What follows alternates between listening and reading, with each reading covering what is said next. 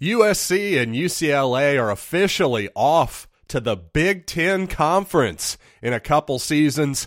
The world of college sports has now officially lost its mind, but is it possible there's a grander scheme at play here that actually we as Missouri fans might like? Well, perhaps. Let's explore that possibility and more coming up right now on Locked On Mizzou. You are Locked On Mizzou, your daily podcast on the Missouri Tigers, part of the Locked On Podcast Network, your team every day.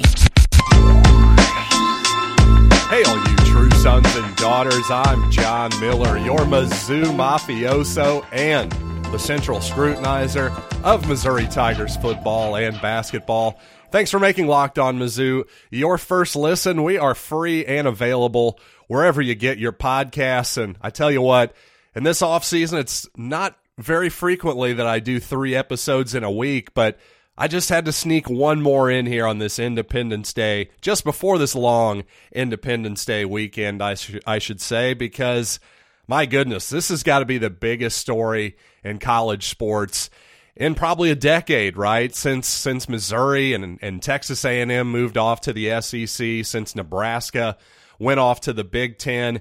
This is, to me, the biggest news. Maybe even bigger than that, just because of the geographical considerations here, or maybe lack thereof is maybe a better way to put it. Because, well, speaking of Nebraska, Lincoln is in fact the farthest campus to the west in the Big Ten.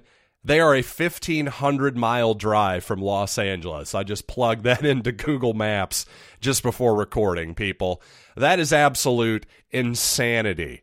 What in God's name are we doing here? Well, obviously the obvious answer, and lots of people online very helpfully have pointed out that, hey, it's about the money. Gee, no kidding. Thank you very much for that very, very helpful note. But here's my question. Yes, we know it's all about the money, certainly for the short term, but my question would be, what if this is all just some big sugar high? That these networks, these TV executives, these SEC commissioners, all the people who are going to wet their beak off of all this supposed big money that's going to start rolling into what sure seems to be like an outcome of 2 super conferences, the SEC and the Big Ten. Well, great. So for a little while, that's going to be exciting. But what about 10 years from now? What about 15, 20 years from now? Is any of what's happening right now, is that good for the future of the sport? And I will say, speaking of 10 years ago, I said this was the biggest news in probably a decade. Well, I have to harken back on a few conversations I had with my late mother-in-law, actually, about 10 years ago. She was a Missouri alum herself, and she was, about 20 years older than me or so, just off the top of my head, just to give you an idea. And she was very concerned about Missouri moving to the SEC, just abandoning all the decades of history that Missouri had with its old Big 8 rivals. And while I certainly shared her concern in a lot of ways, I think at the time I was very much, number one, I was realistic in realizing that at the time it sure seemed like Missouri was in jeopardy of sort of losing out the game of musical chairs, if you will, and not ending up in a power conference. Well, obviously, ultimately, Missouri decided to, for money, if you want to say that, or the future of the athletic institutions, they joined the Southeastern Conference. And you know what? Like I said, there was a sugar high there at the beginning, for sure, especially because Missouri, not only the newness of the Southeastern Conference and all of these obviously glitz and glamour type opponents that come along with it, but especially in football, Missouri was really good initially. Sure, 2012 we took our lumps, but 2013, 2014, back-to-back Big East champs, who saw that coming? Well, it's something that Missouri fans will look back on fondly for a long time, but ever since then, now we're sort of 10 years deep and we're into the reality of the situation, and I think if most Missouri fans are honest with themselves, they would probably say that, hey, if all things were equal, yeah, it would kind of be nice if we could just go back to the Big 12 or even the old Big 8, if you were. So I just find it fascinating that in a world where Hollywood if you're a South Park fan, you're familiar with the concept of member berries, and maybe even if you're not a South Park fan, you'll know what I'm talking about here. Basically, the idea is lots of movies that come out in Hollywood these days, whether it's the new Star Wars franchise, the James Bond franchise, and obviously the new Top Gun movie has been very successful on the back of, hey, a lot of it is based on nostalgia or member berries, as South Park called them. Well, guess what?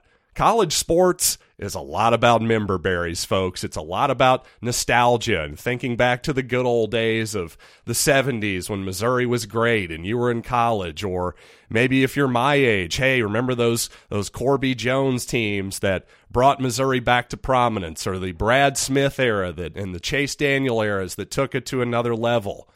But all this stuff, you notice that not only have we gotten away from the nostalgia and just sort of in terms of scheduling, in terms of these conferences, not only with Missouri and the Big Eight, but of course with Syracuse and Miami leaving the Big East, and just Nebraska, of course, leaving, and a whole bunch of different examples here. Well, it's not just that. If you notice these days, we go to these games and suddenly the marching band isn't playing that much anymore either. It's a lot more of just, new pop music and stuff like that to sort of attract new fans, maybe at the expense of the fans who have been here for decades. And all I'm saying is, it's all great to, of course, you want to constantly attract new fans. Of course, you want to find new streams of revenue when possible. But at a certain point, there has to be somebody who's looking out for the long-term health and future of these sports. And I just think the more you throw away the nostalgia factor, you're really running a risk of just turning college football into AAA NFL football instead of the thing that made it special in the first place. Now, on the other hand, I do have to imagine in some ways, I do have to stop for a second and say, wait a minute, UCLA and USC, we still have 2 years here. And at the speed at which all of this is happening, maybe we are just going to end up with one giant super league with 40 teams or something like that. And perhaps somebody with a brain who has the future of this sport in the back of their head might actually say, hey, wait a minute. Why do we have to keep the conferences the same that they are today? Now that we're all in this together, can't we hit the reset button? And what would that reset button look like? Well, I want to talk more about that. But first, I want to tell you about BetOnline.net, where guess what? Miles Michaelis and the St. Louis Cardinals, you still got time to bet on them tonight, folks. They're on the road against the Philadelphia Phillies, minus 138. You know what? I'm going to give you a bit of advice. Let's stay away tonight. Let's just watch the game and have some fun. Maybe find something else to bet on, because I think the Phillies might be a little undervalued right now. The sort of John Q. public is thinking, hey, Bryce Harper's got a broken thumb. Let's bet against the Phillies. Don't join the public. That's my first advice with gambling. But of course, my second bit of advice is to check out our friends at betonline.net, whether you're into the MLB, NBA, heck, there's even WWE bets occasionally. You know I love that stuff. But they've got you covered everywhere with everything you're into over at betonline.net, where the game starts. So again, my mother-in-law, if she were here today, I think I would tell her, you know what, Kathy? You were right. You had a point. And over the long term, I think that SEC sugar high has worn off a little bit for some fans. Now, honestly, for me, not as much, because I'm such a diehard. There's almost nothing that's going to dull Missouri fandom for me. And I think that's another thing that I probably didn't take into account. But if we're honest with each other, look around. Missouri, I don't think they ever got 50,000 people for a game last season. And it's not like Missouri was ridiculously terrible or anything. It shouldn't be that bad. It shouldn't be their worst attendance in 20-plus years, whatever it ended up being last year. That does tell you that there's been a little bit of degradation there over time with maybe some of your big-time, old-time fans. I'm just saying that is a possibility.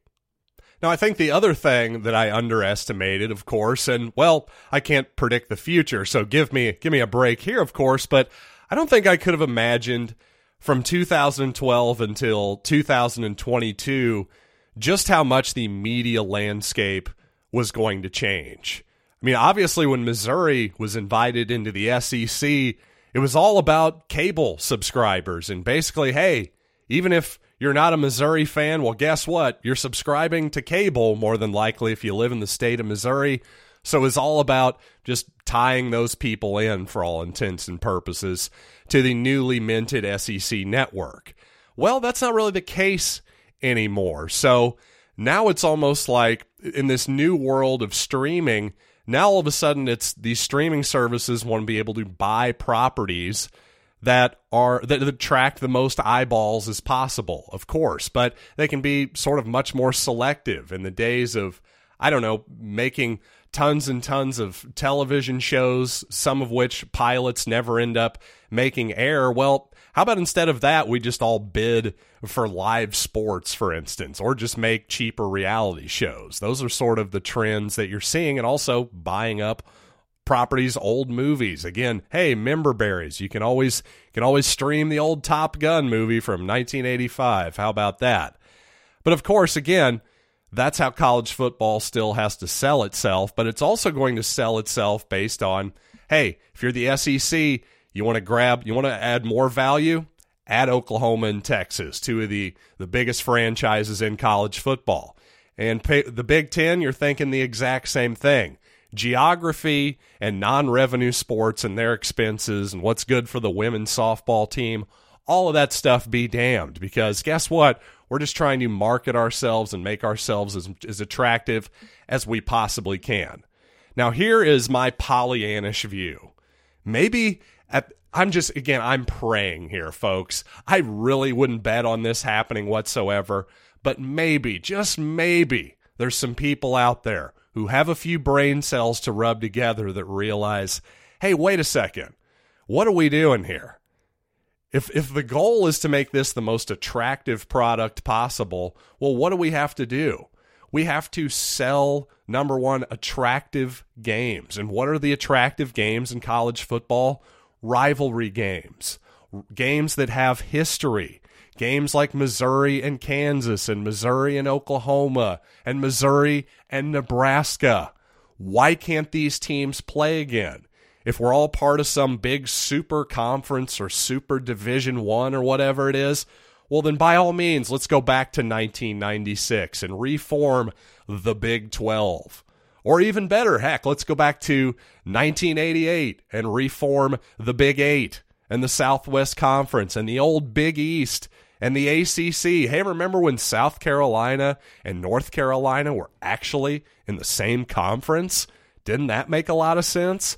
Perhaps we can go back to that point. I don't know. I'm not saying there's the perfect moment in time, but there's got to be something better than having, again, Nebraska being the farthest team west in the Big Ten. Now suddenly that's the closest place to USC and UCLA. I just got to think at a certain point we're going to bring some sanity back to this sport. But between now and 2 years from now, when these teams are supposedly going to join the conference, and that's about when Oklahoma and Texas are expected to arrive too, I just think obviously you're going to see a lot more movement. You're going to be seeing more teams from the Pac-12, the ACC, possibly the Big 12 as well, going to either the Big Ten or the SEC. That appears to be your two destinations, right? And then, of course, the big fish out there, Notre Dame. Where are they going to end up? I'd put my money on the Big Ten and their coming super conference, because the ACC, they've had enough chances to join the ACC. I think that ship has sailed. I think Notre Dame's going to the Big Ten. That's another one of my takes. And coming up, I know I've spent a ton of time here talking about national news on a Mizzou show, but again, this kind of news, it really felt like that was appropriate. So I hope you agree. But coming up, we are going to talk about Dennis Gates' first high school player that he's added to the Missouri Tigers, coming up right after these messages. So like I said, Dennis Gates adding his first high school player and first player for the 2023 class, and it's Anthony Robinson, a point guard from his old stomping grounds, and by he, I mean Dennis Gates' old stomping grounds. This young man is from Florida State University High School. He averaged 15 points, 5 boards, about 4 assists per game as he played with former Florida State legend Charlie Ward. Yes, the dual sport player, former Heisman Trophy winner, actually that young man's high school basketball coach. So hopefully he learned a thing or two from Charlie, the former New York Knick, among other places. But I tell you what, one thing, my first initial response to Anthony Robinson being signed was, wait, who's that? That one kind of came out of nowhere for me, to be perfectly honest. But then you take a little bit deeper of a dive into it, and you go, okay, the kid did have offers from Auburn, Texas Tech, and Florida State, so that's a pretty darn good offer list, number one. But number two, I think at this point, you got to just trust Dennis Gates and his evaluation. Number one, he's the new coach. He sort of is in the honeymoon period. He deserves some benefit of the doubt. But also, I think everyone agrees that his evaluation is quite possibly his number one strength as a basketball mind. So if he likes him at this point, if he's willing to extend him and offer this early, take him as this early in the process, I'd say that's a good sign that Anthony Robinson is a keeper for sure. And I know that C.Y. Charlton Young, Mizzou's top assistant, is a big fan as well. So you know what? In Charlton and Dennis, I trust at this point. That's my analysis. What do you need more from me for? I'm going to trust the experts at this point. And finally, I do just want to emphasize once again that college football and basketball have to ask themselves, whoever's in charge of this sport, whoever cares about the long-term health of either sport, you have to ask yourself, how are we different than the NFL and the NBA? Well, in the past, one reason these sports were very much different is that it was incredibly rare for a team's best player to simply up and leave for another squad. Now, sure, transfers occasionally happened, but generally those are guys transferring up a level and role players, guys who've had feuds with a coach occasionally. But let's face it, Michael Jordan was once a Tar Heel and always a Tar Heel. And same with a bajillion other examples like Kareem Abdul-Jabbar and Tyler Hansbrough and you know, a million different guys, even guys like Kevin Durant and Carmelo Anthony. Once you hit the one and done era of college basketball, well, those guys are still very much thought of as Longhorns and Orangemen respectively. They're very much connected to their alma maters, and both guys have pumped a lot of money into those respective programs. I mean, really, try to think of a guy in college football or college basketball who is a big-time mainstay that transferred to another school. It just doesn't really happen. It just doesn't.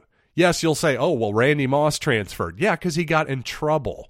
And Brett Favre, you know, he had extenuating circumstances. He was at Southern Miss, right? Didn't he transfer from a community college? Again, that's up a level. I'm not talking about that.